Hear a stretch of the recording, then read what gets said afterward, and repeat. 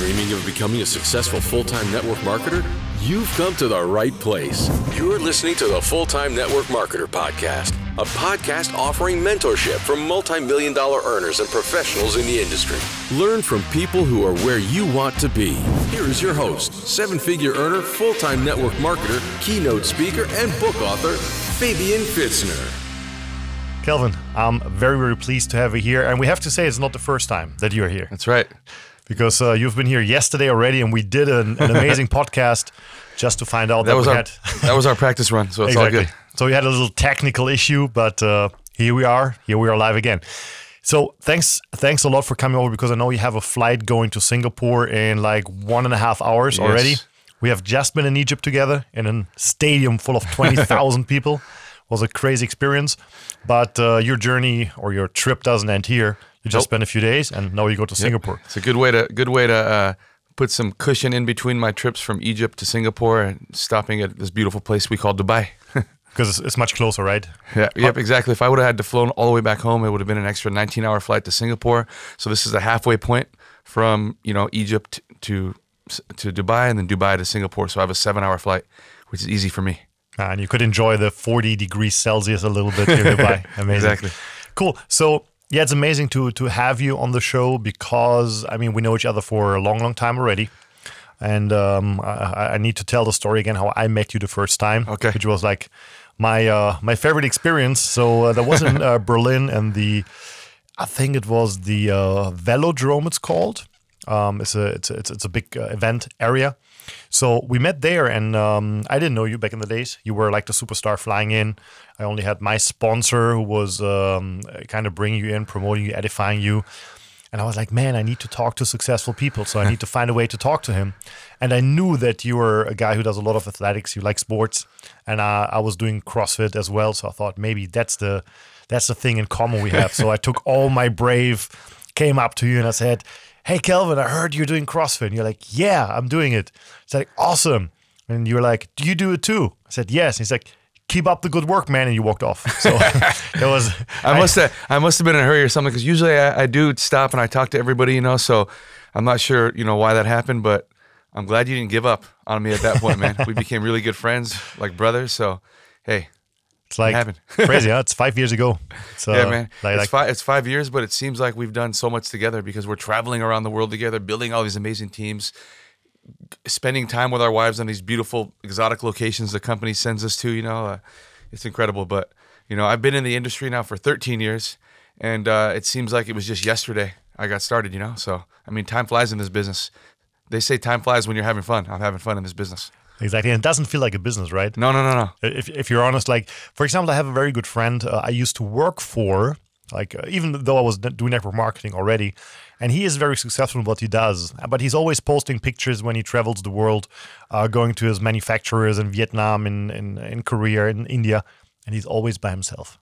He posts a picture from the rooftop, and he's by himself. If you look at our pictures, we're never alone. Dude, my friends at home that don't do the business, but there are friends, they say, man, like, I can't believe that that's really your job, and I know it's not a job, but that's what you do for a living, and because this business in reality it's just me traveling around the world, hanging out with friends and building a business together, and then traveling around the world, not doing business on these exotic trips the company just sends us on. It's like, I'm traveling around the world making friends, and we're all building a business together. And you're right, I'm not alone. I'm with friends all the time, constantly surrounded by people. And I remember when I was the first time in Hawaii, so we were invited by the company, and for me it was so special. And I can't remember where I've seen each other before. I think it was like some convention, or it was somewhere around the world. Okay. And it was only 1 week in between. So when I meet you guys again, but for me it was like, man, there you are again. But for you, and also for Danny and Stefani, it was so normal, because you're so used to it. And I didn't understand it in the beginning, because for me it was so special meeting you at that special place. But then after a few months traveling the world, I meet you everywhere. I was like, man, it's like you live around the corner. Exactly. We're always running into each other. We're always seeing each other. We're always working together, And so that's the thing. For me, usually it's just another place, another hotel, But like you said, this business is really fulfilling for me, because everywhere I go, I'm just surrounded by friends. I build my business with my friends, It's cool. I remember how Veronica yesterday was like so excited. She came into my room. Kelvin is here, because I knew you were here, but I didn't tell her because again, it's nothing special to have you in Dubai. I mean, don't get me wrong, it is special, but it's normal. You know, it's normal. Because it's the same thing when we're in California. We can knock your door anytime and say, "Hey, here we are," and it's like we were living in the neighborhood. But let's talk a little bit about your like your journey, because people always see and hear the good things, but they never hear about the bad things. Yeah.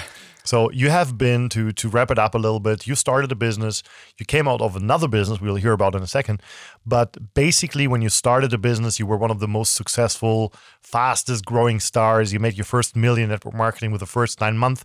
That's what people know. But what people don't know is where you're coming from, like how did you make your way up, and how many struggles have you had to actually be where you are today? Man. Well, okay. Thanks for allowing me to tell my story here. You know, I always tell people that, you know, never try to compare yourself to the guy or the girl sitting next to you, because you don't know their story. You see their success and you only want success for yourself, but until you know the story behind that success, you really don't know the recipe for how they got there, you know, and everybody has their own story. Some people start their story early in life, earlier than others, and other people have to just start where they are now. For me, my story to success started when I was a young kid, you know, 8 years old. I grew up with my mom, my twin brother Brandon, my younger sister Amber, and we grew up in the projects. You know, the projects in the United States. That's like the very, very low income housing. You know, government assisted living. These, you know, just horrible looking housing projects with thousands and thousands of these little apartments or little homes, you know, that are given to the poorest people, you know, in America. And there are housing project communities everywhere. Usually they're hidden, and they're usually in the ugliest places, you know, away from like the normal society, you know. So you didn't grow up with a father, actually? Yeah, no. Today, I have a great relationship with my dad, but my mom took us away from our family when we were young. They got divorced, you know, and she wanted to go just be by herself with her kids and raise us. And so we didn't have my dad in our life, you know. And I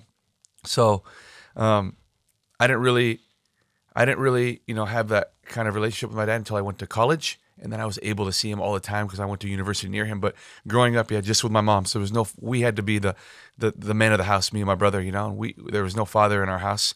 And, you know, I remember taking a trip to where we moved to Northern California. Okay.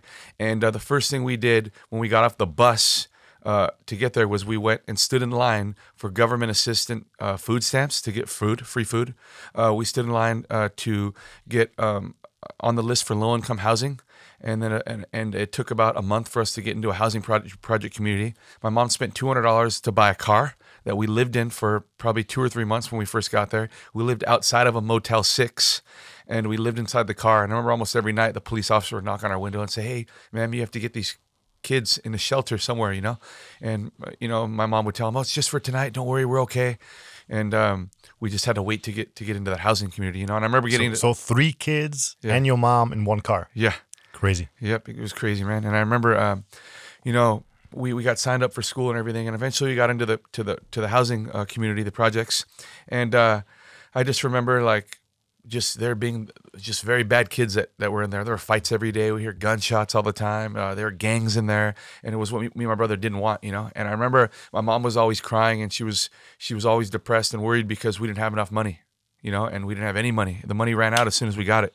And her main focus was keeping a roof over our head, clothes on our back, and food in our stomachs. And usually food in our stomachs meant maybe one time a day eating, you know.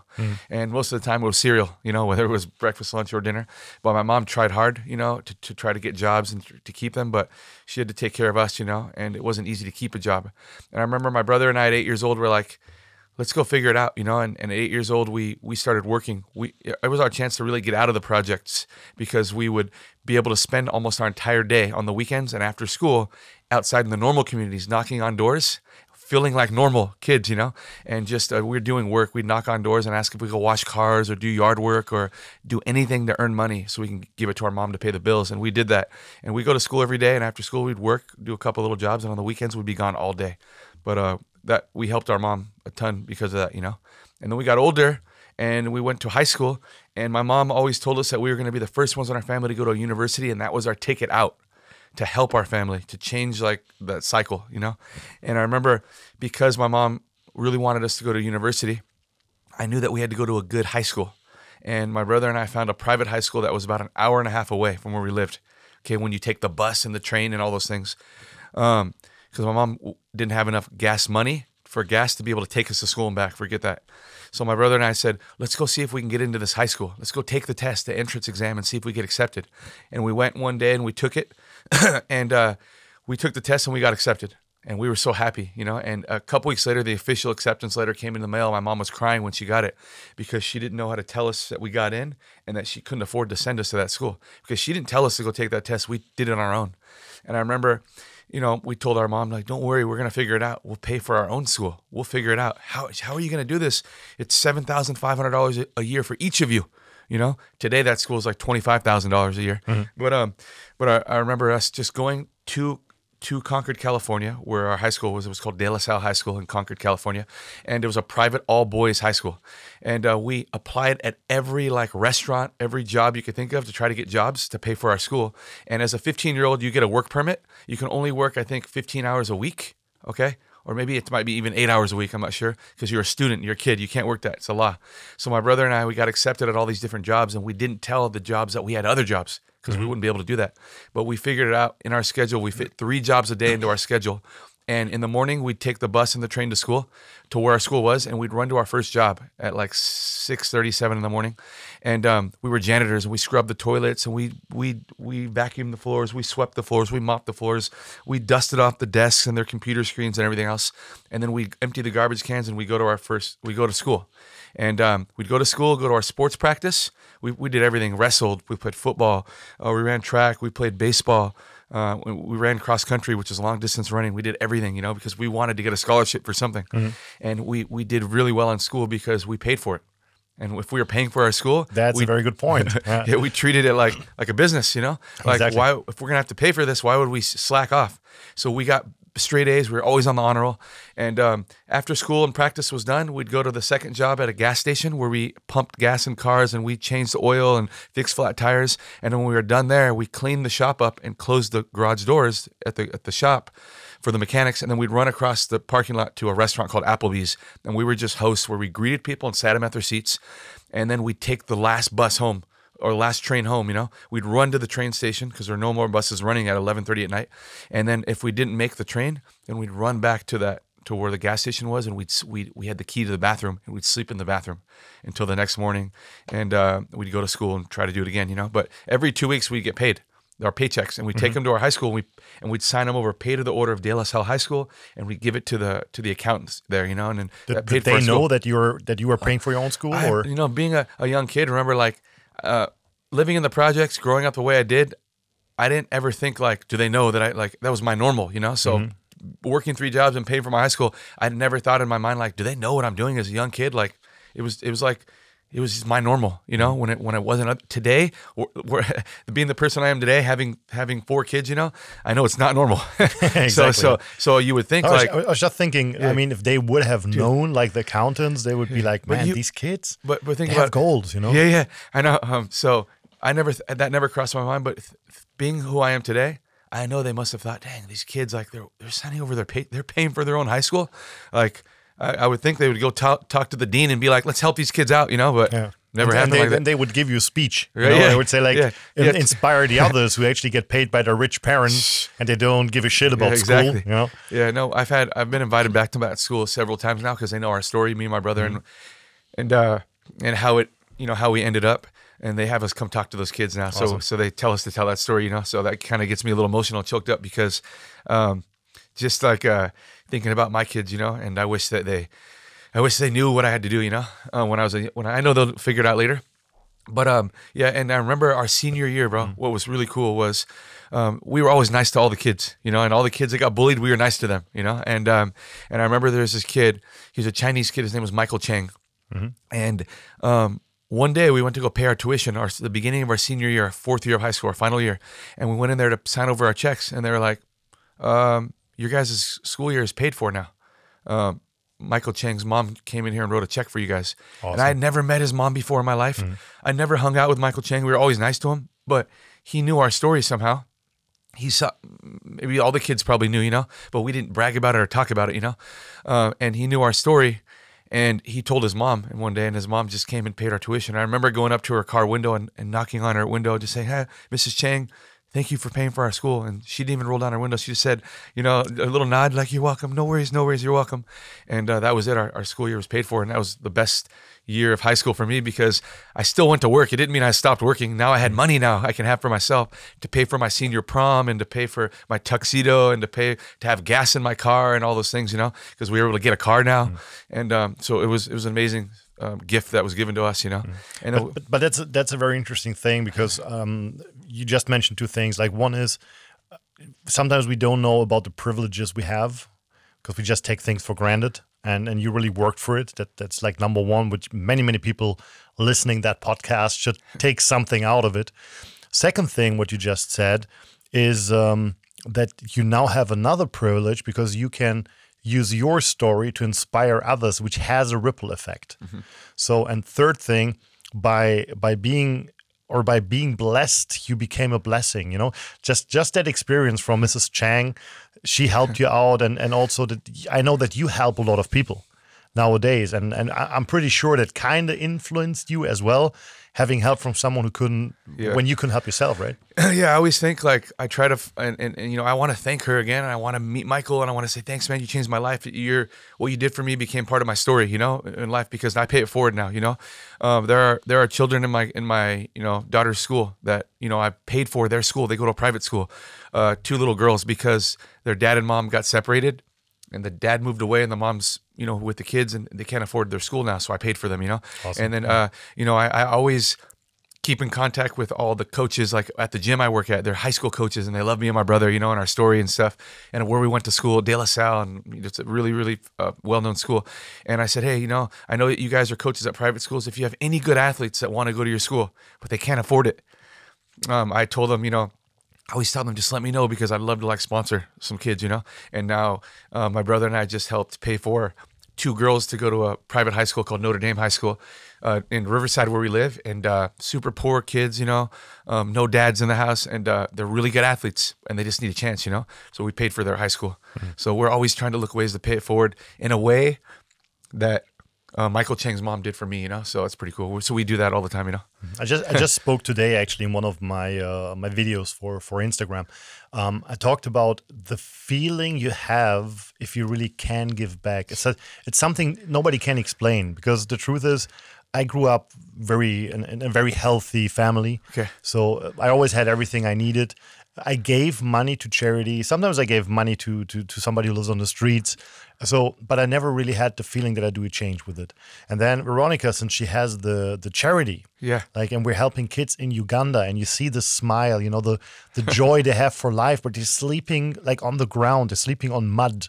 They don't even mattresses. And so we could buy them mattresses. We brought 30 kids to school now.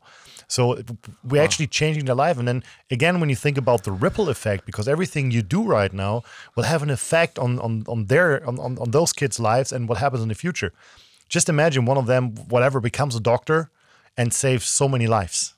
And exactly. You are responsible for it somehow. Or somebody becomes a politician and changes the whole country. You don't know that, But it's because you took the right decision and really gave something back from the blessings you got. Exactly. So it's amazing. And like you said, both ways, what I'm doing for kids now, but also what Mrs. Chang did for me. She probably didn't know that it would help all these other kids, Exactly. So that's really good insight, that I never think about, So let's jump a few years forward because So, I know that you did many things successfully. You played football, right? Yeah. And I know there's a movie which is actually about your team. Is that correct? Because I remember I've seen it once. Yeah. So we played for De La Salle High School, and it was a private all-boys high school, like I said, but we were in the top division in California, and we were ranked number 1 in the entire United States. There are thousands and thousands of high schools, But football is a very popular sport in America, And our team had a streak of 181 games, that were played and never lost, and it was over like a 15-year span. And my junior year of high school, we broke the national record in the United States at 78 games. And even after I graduated, it went another few more years, but and the streak finally ended, But that was a huge negative time for those kids that went to that school, my high school, when they finally lost, because they were trying to just keep all the previous, kids that went to that school and graduated and played for that team, just proud, to be the losing team, the one that finally loses. Like, how sad were those kids, But the movie was about, my team when I went there, the years that I went there, us winning that streak, winning a national championship, being on the cover of, of Sports Illustrated and all these things, USA Today, and then the team finally losing, and how they came and fought back, and they ended up winning the state championship, becoming national champions even after that loss. But it was called When the Game Stands Tall. And I like the movie because it talks a lot about Coach Ladd. Coach Laddiser was my coach, and he was the first taste I ever got of personal development in my life. He was always developing us, speaking those things into us, like in the locker room, at halftime, at practice. And I think that personal development shaped a lot of the kids on my team. A lot of guys played pro football. All my friends who went to that school, he was also one of my religion teachers. And everyone became successful. It's crazy. Everybody, all my friends became successful. It's just a really, really, really good school. But did somebody play you in the movie? Or when you watch the movie, I remember the position were played by two totally different, like, ethnic background kids that didn't even look like me at all, But and my brother and I, he was a wide receiver, I was a cornerback, and but no, just totally different characters and stuff in there. But it was really cool. They did show the real footage though of some of the games and the celebration after we won the national championship, and it's really, really cool, But it's we had to experience a lot when going to that school. And I remember the final year of our high school, all of the teams in our league said they were going to forfeit against us because we beat them all the time. We hurt their guys. So the whole league forfeited our entire season. So the coach said, okay, cool. If they're gonna forfeit us in the league, we're gonna play the top 10 teams all across the country then. That's going to be our season. Usually when you play on a high school team, you play in your local area, Yeah. We played the top 10 teams in the nation, and everybody said, oh, they're the best team because they have the easiest league they play in Northern California. And we beat all 10 of those top teams, So it's a cool experience, You helped me relive right now. Hey, but because of that school and everything I did, my brother and I ended up getting full paid scholarships to our university. So we ended up going to university like my mom wanted for us. And we got the best grades. So we got full paid scholarships for our academics, but also for sports, because we were two of the best athletes, And we went to a private university. We both got our degrees. I got my degree in criminology and pre-law, which is what my brother did, because we were going to become police officers, and we were cadets and explorers at the local police department in Anaheim, California. And then my brother went and became a police officer in a very, very a very, very poor area, So it was kind of like going back to where we were as kids, and he went to be a police officer in an area like that. By the way, I remember one story which makes it a little bit more clear. I remember I was visiting you and got a rental car. And we went together to that place to pick up the rental car. And I was waiting inside for the car, and you were actually outside. Yeah. And just when I came back, I saw like a guy walking away, and there was a girl also. And then you just told me that this guy was beating the girl. I don't know if you even remember. And you intervened, which is something what I also do or did a lot in my life. But it's very seldom that somebody really goes into it, puts themselves in danger to help out. But obviously now it makes sense why you have that feeling for what is right, what is wrong. And so you went right there and helped that lady. I remember, yeah. Well, I don't remember that. It's crazy, man. But yeah, maybe my instinct took over, But yeah, I'm always wanting to help people, and I don't like to see people getting hurt, And I think part of my story too that I don't tell a lot is some experiences I had to live as a kid, But yeah, so I went to university. So I didn't become a police officer. My brother did, and I wanted to really change my life in a big way, okay? Even though I wanted to be a police officer, my dad's a police officer, a retired police officer, so we had a connection with our dad at that point, just building a new relationship with him, and I wanted to make him proud and do the same thing he did. But at the last minute, I decided that I wanted more for my life, and so I wanted to get involved in real estate, okay? And I remember going to a successful real estate company in Southern California and asking if I can have a job there. And I had no experience at all. I was only 21 years old, and the owner said, you know what? How much experience do you have? And I said, none, but I'm the hardest worker you've never met. I just graduated from one of the best universities, and I promise you that I won't let you down. If you just give me a desk and let me listen, I'll learn your business. And he said, okay, good, okay. So you went in there with a lot of self-confidence, yeah, actually. Yeah, I did. And he gave me a desk in the very back by the worst performing people in that office. But But I learned a lot from just listening to them on their phone calls, how they handled objections, how they spoke to customers, how they problem solved, and how they got the deal or the job closed. And I learned just from listening. And I would go out and market myself as a real estate person or a mortgage person, and I would get deals to bring in. And the owner would help me at the end of the night put the deals together, and I learned the business. In my first year, I made $110,000, which to me was rich, because I don't think my mom ever made more than maybe $10,000 in a year, Mm-hmm. And then my second year, he gave me my own office, and I made $500,000. And then my third year, I went and I started my own company, and then that's when I made my first million. I made $1.6 million. The next year I made over $1.5 million, and the third year the same. And then in 2007, the financial crisis happened and the market crashed in the United States. And it didn't matter how many clients I had or how good of a professional I was in that business. Nobody can get approved for loans at that point, and nobody could buy homes. People were losing homes, including myself. I had 8 homes, and I lost all of them. I had to claim bankruptcy, and I was at the bottom of the world, and the people in my houses, they couldn't afford to pay the rent, and I don't want to kick them out because they were in the same situation as me. And eventually I just lost everything, and perfect for me. How was the feeling? Because I mean, that's kind of a dream situation, right? People buy homes and they feel secure. They feel like I'm on my way to financial freedom. I finally have like multiple $1 million of assets. Nothing can happen to me, and then everything's taken away. Man, I swear I felt like a loser, but as soon as I started to realize that a lot of people were going through the same thing, then I felt normal again, But at first I was like, man, how could I let this happen? I should have been smarter with my money. Why didn't I think? Why did I go too big? And, but, I think it was just another chapter in my life that was closed and ready for me to start a new one. I'm resilient because I've always had a work ethic. So I knew that my business and my money could all be gone, but no one's going to take away my work ethic. What's next for me? And I just prayed for something big, in my life that would be given to me or offered to me in some way. And then I meet my next door neighbor who shows me the next chapter of my life, which is network marketing. How did it happen? I mean, this guy just knocks your door and says, "Here I am," or he just moved in next door to me, and I lived in a very nice neighborhood. So I had a beautiful house. I was just like I had a girlfriend. I wasn't married at all, no kids. I had nice cars on the driveway. So he thought, man, this young guy is successful. I need to talk to this guy, get him in my business. He didn't realize I was losing everything that he's looking at right there, And he moved in next door, and we just had small talk, hey, what do you do for a living? My name is this, my name is that. How long have you lived here? Just small talk, getting to know each other. And then, I told him, I was a real estate agent, and I didn't tell him how unsuccessful I was at that point because I was losing everything.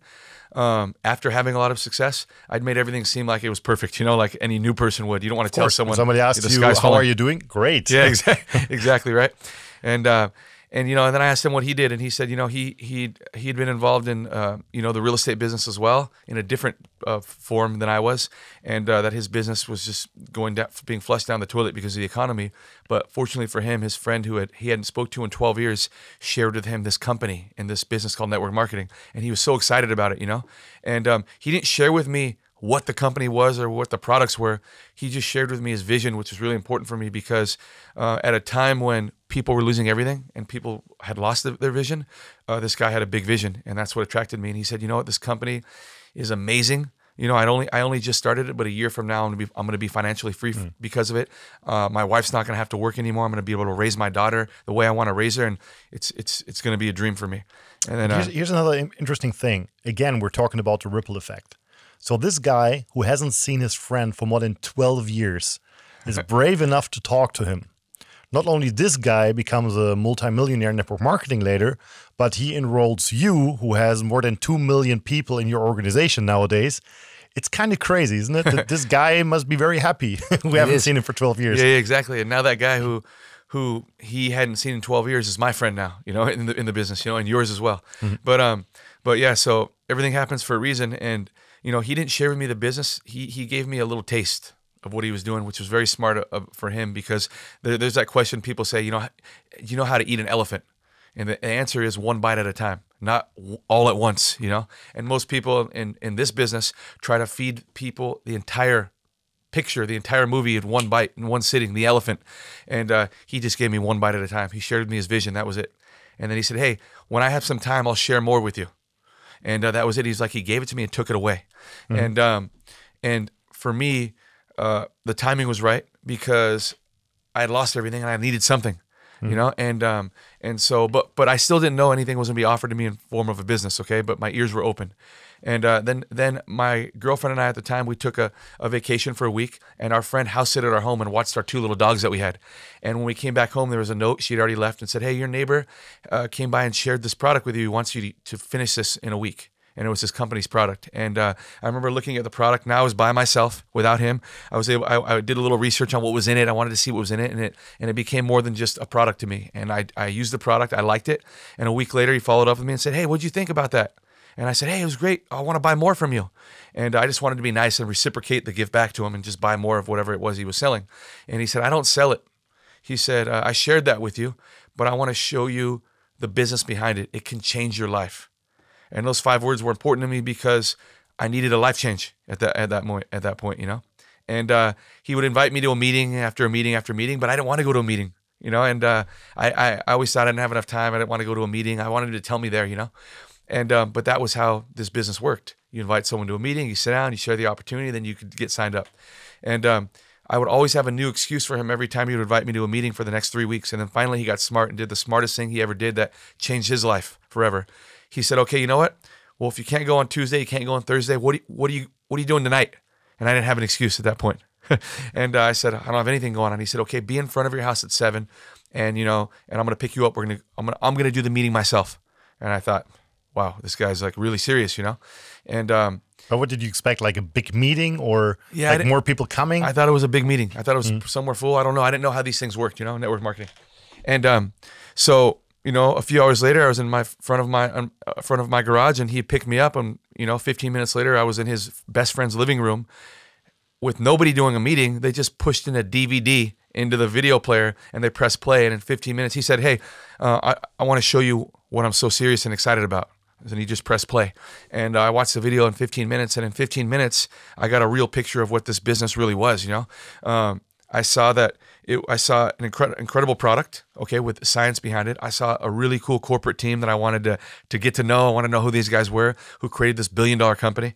And then also I saw people that were successful. And I remember this girl, Holly, on there saying, you know, this is my first time doing network marketing. I enrolled 44 people to have a team of 4,000. I'm a millionaire in this company. And that right there was the recipe right there. Mm-hmm. Okay. So I knew that it was an incredible company, incredible product.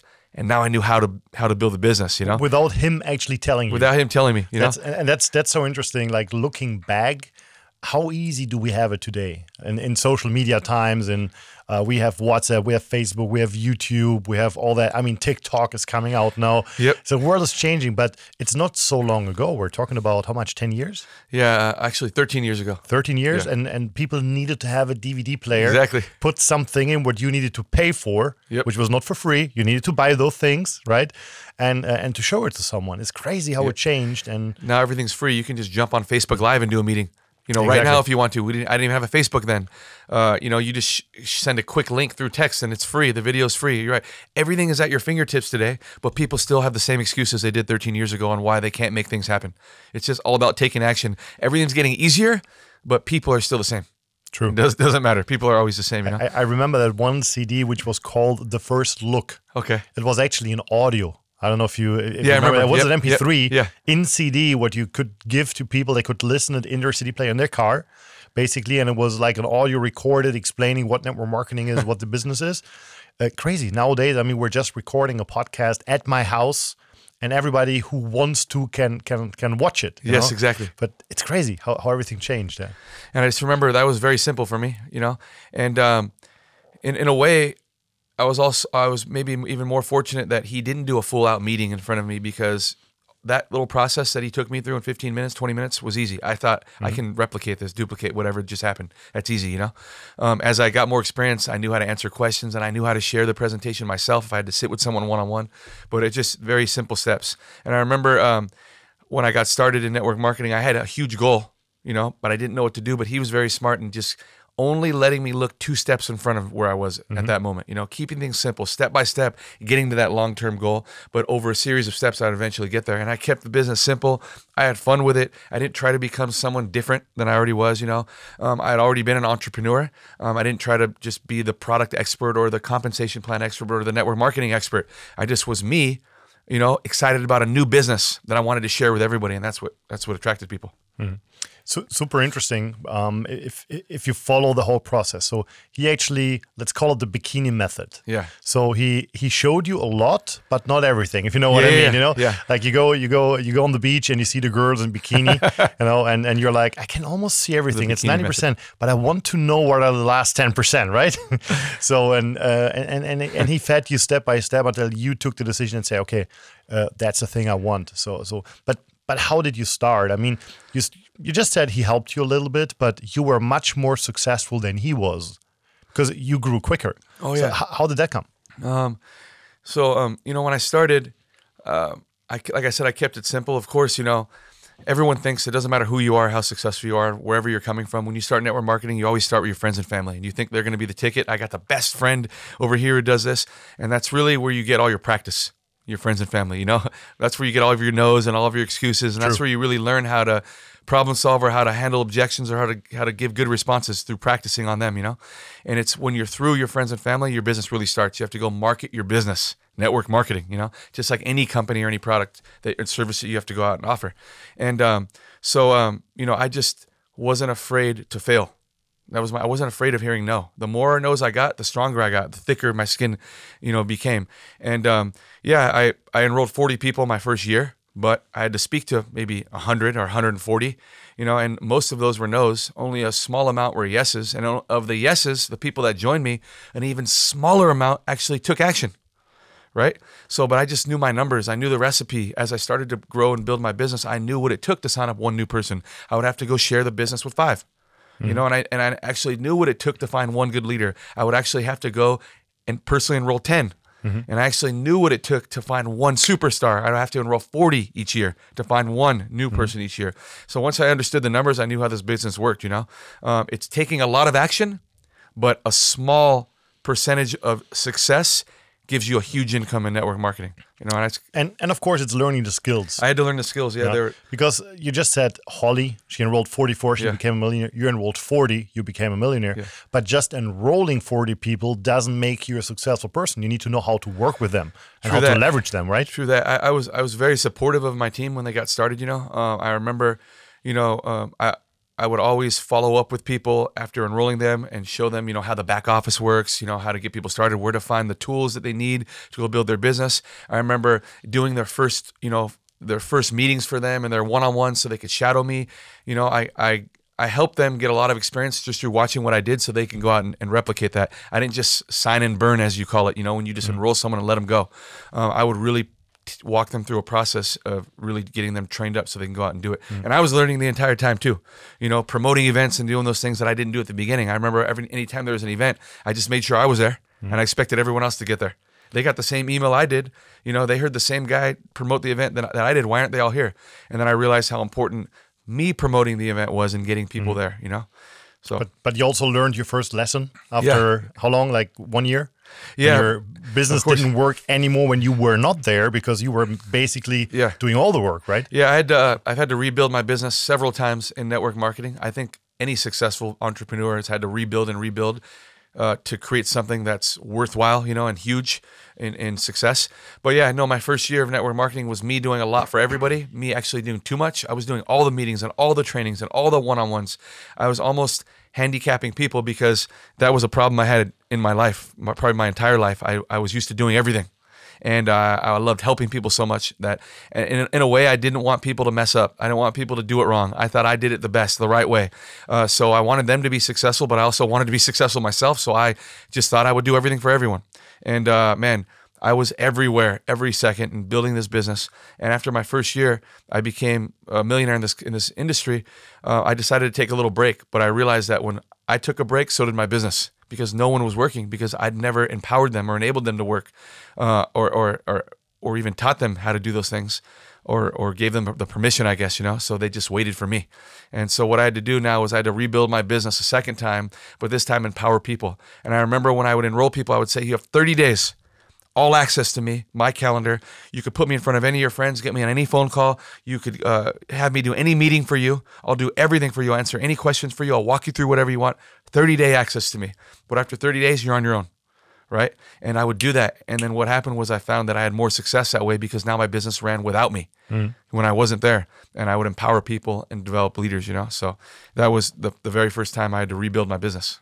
But then something else happened because your sponsor actually decided to, hey, I'm going to do something else. Yeah, exactly. He had a lot of success. He didn't say, I'm going to not do network marketing anymore. I'm not going to do this company anymore because my business fell apart, which is what I could have done. He said, I'm having so much success. I want to go start my own network marketing company now, like as if it were so easy, And he learned actually very quickly, 8 months later, that it wasn't easy because that company bankrupted, So, but he said that, I'm going to go start my own company and you're going to come with me. And I said, no, I'm not. I'm here. This is where I planted my flag. I'm going to build this company.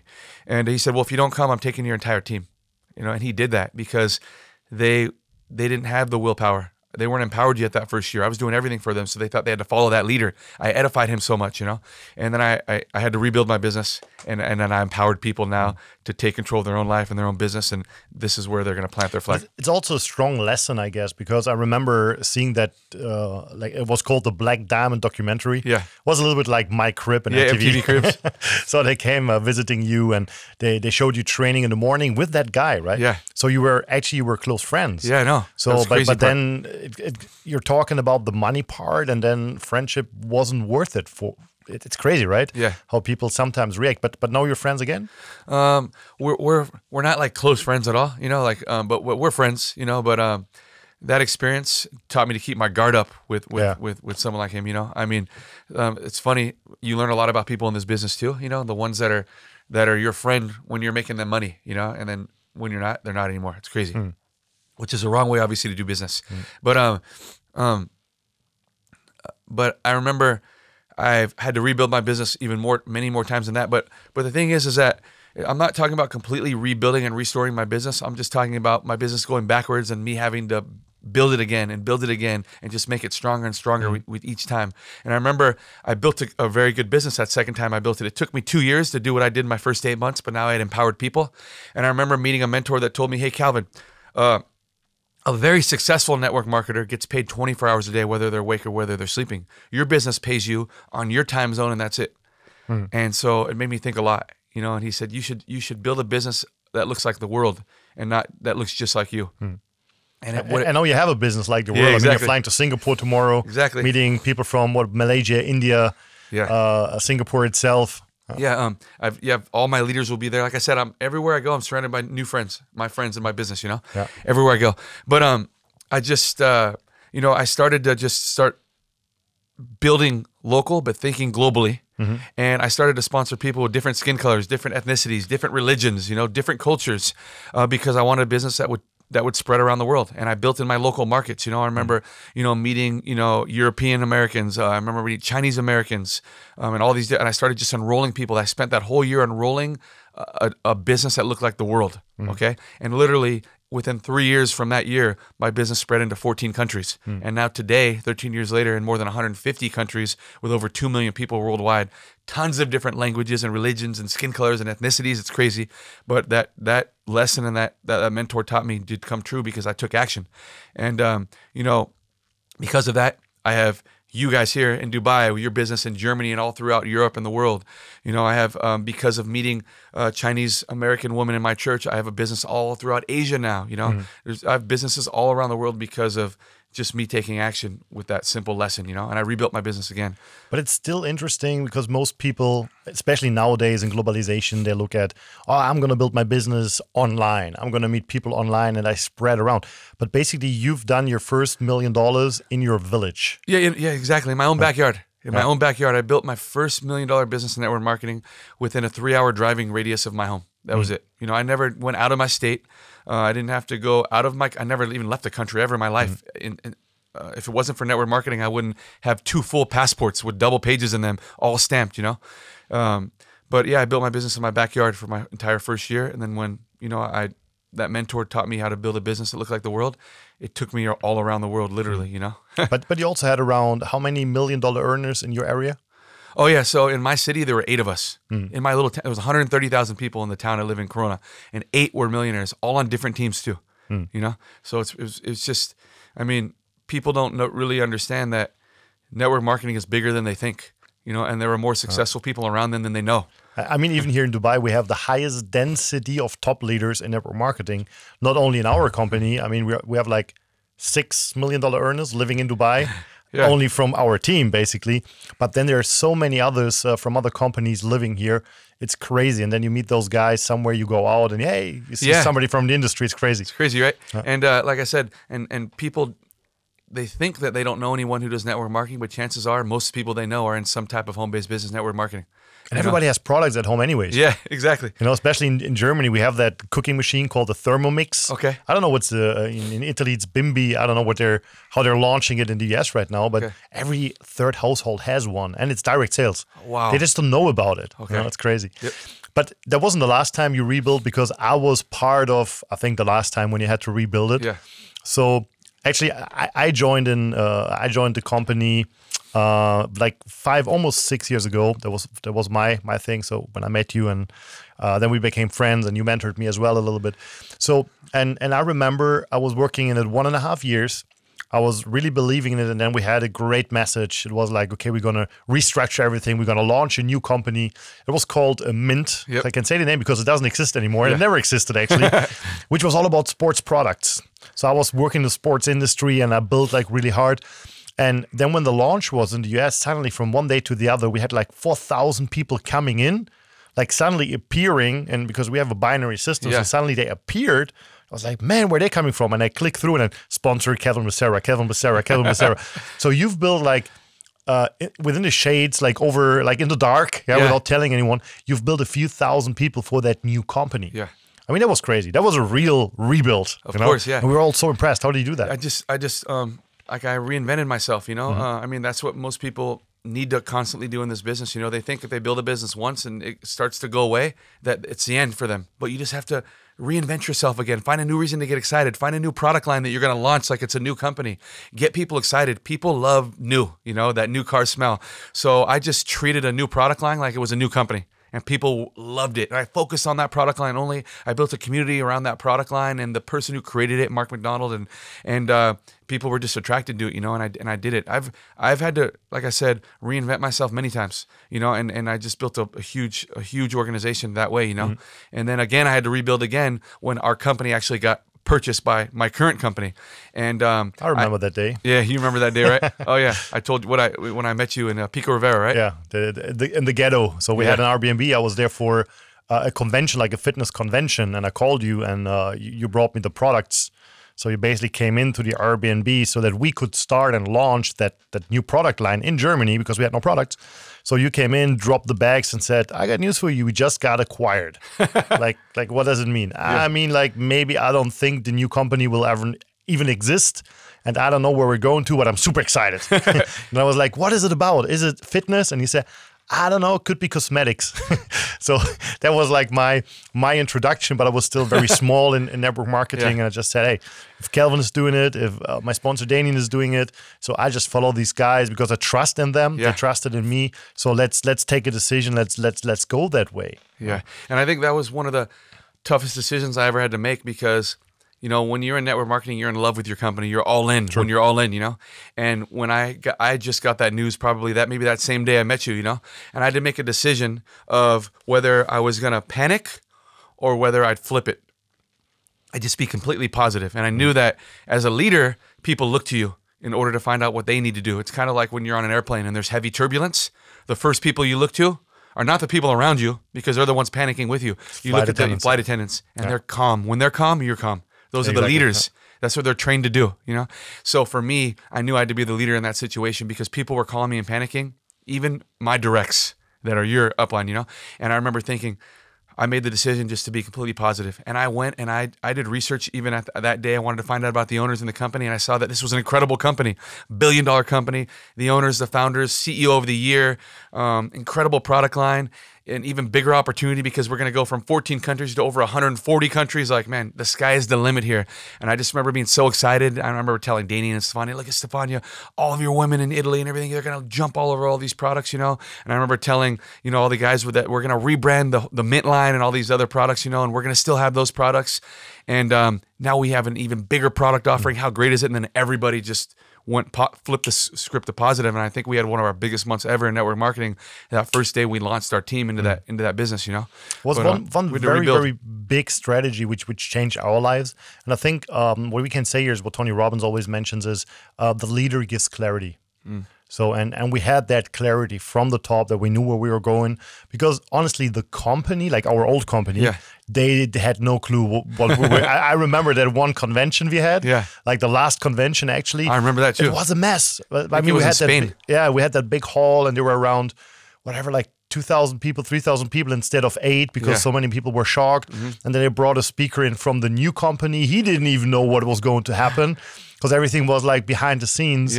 But so what brought us through that time was the clarity we had, and that's why we exploded. And like this team we've built right now, it's crazy. We've built so many new billionaires, so many new people who changed their life through an additional income, part-time income. It's just crazy, and we're still getting started. Like I mentioned in the beginning, we just came from Egypt, 20,000 people in a stadium at a team event. Exactly, the biggest team event I've ever had in my entire life. It's crazy. Yeah, but like I said, but I'm constantly, I would say, rebuilding my business. Even though today I have a business that people would freaking kill for, I'm very grateful for where I am today, but I'm always in that build mode because I know that if I'm not building, my team won't be building. I have leaders on and obviously that are personally in line to me that are millionaires in this business, but they still look to me as the example. They still want to see I'm sponsoring people, I'm winning the trips, I'm getting new leaders, I'm breaking new pin ranks. That's what motivates them to go do the same thing. So I don't lead with my words, I lead with my actions, because I'm a strong believer in that people don't listen to what you say, they are watching what you do. Right? They listen with their eyes, not their ears. And so I'm always about just leading by action. I'm always having to set up personal goals. I want to still feel confident. I still want to feel relevant in this industry as I'm getting older. And 13 years now has passed since I started. There are new people coming in that are having a lot of success. I still want to be that relevant guy, Calvin Becerra. So I'm still building hard.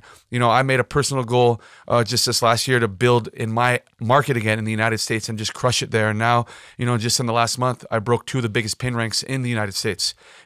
I rebuilt the team again, like I did in my last company in India, and I have the two biggest teams in all of India. There are all these top guys in my company traveling to India to the market over and over again each month. I haven't even had to go there. I know how to support my team from where I live, and so it's just. If you're an entrepreneur and you want to be successful, you have to constantly be in agreement with yourself that you're going to be rebuilding and rebuilding. I don't have to do it anymore, but this business is so fun. It motivates me. It drives me when I'm having success. 2 questions to wrap it up. Okay. So question number 1. So if we have somebody who's listening who is in network marketing already and just got started or maybe is on a plateau, what's your tip? If someone's just getting started, I would say the biggest tip I can give you is to be servant driven. Be constantly in service to your team, to the people that are around you. Let them know how much you care, because when people know that you really care about them, they want to go to work for you. They want to impress you. They want to show off what they can do because they know how much you care about them, So I would say always be servant-driven and be available for your people. I'm constantly traveling around the world when I don't have to. No one makes me travel, I pay for myself traveling around the world, but I'm constantly finding out where people need me, where they want me, when you're going to do a tour, if you ever need me, if you need me to go on my own, do you need me to jump on a podcast or a webinar or do a Zoom call with you, like constantly letting your team know that you appreciate everything they're doing every single day behind the scenes when you're not looking, and you want to do whatever they need from you. I want to offer myself wherever you need me, So just be in appreciation and be in service to your team. And when somebody's on a plateau, let's say like for a few years in network marketing, they reached a certain income, but they're just not growing anymore. Do you have a tip for those kind of people? Man, if they're not growing anymore, they've reached a plateau. I would just say what I mentioned already in the podcast, find a way to reinvent yourself again. Look for any opportunity, any open window to reinvent yourself again, to rebuild again, so you can motivate your team. Just because you've reached a plateau and you feel like, you're not growing anymore.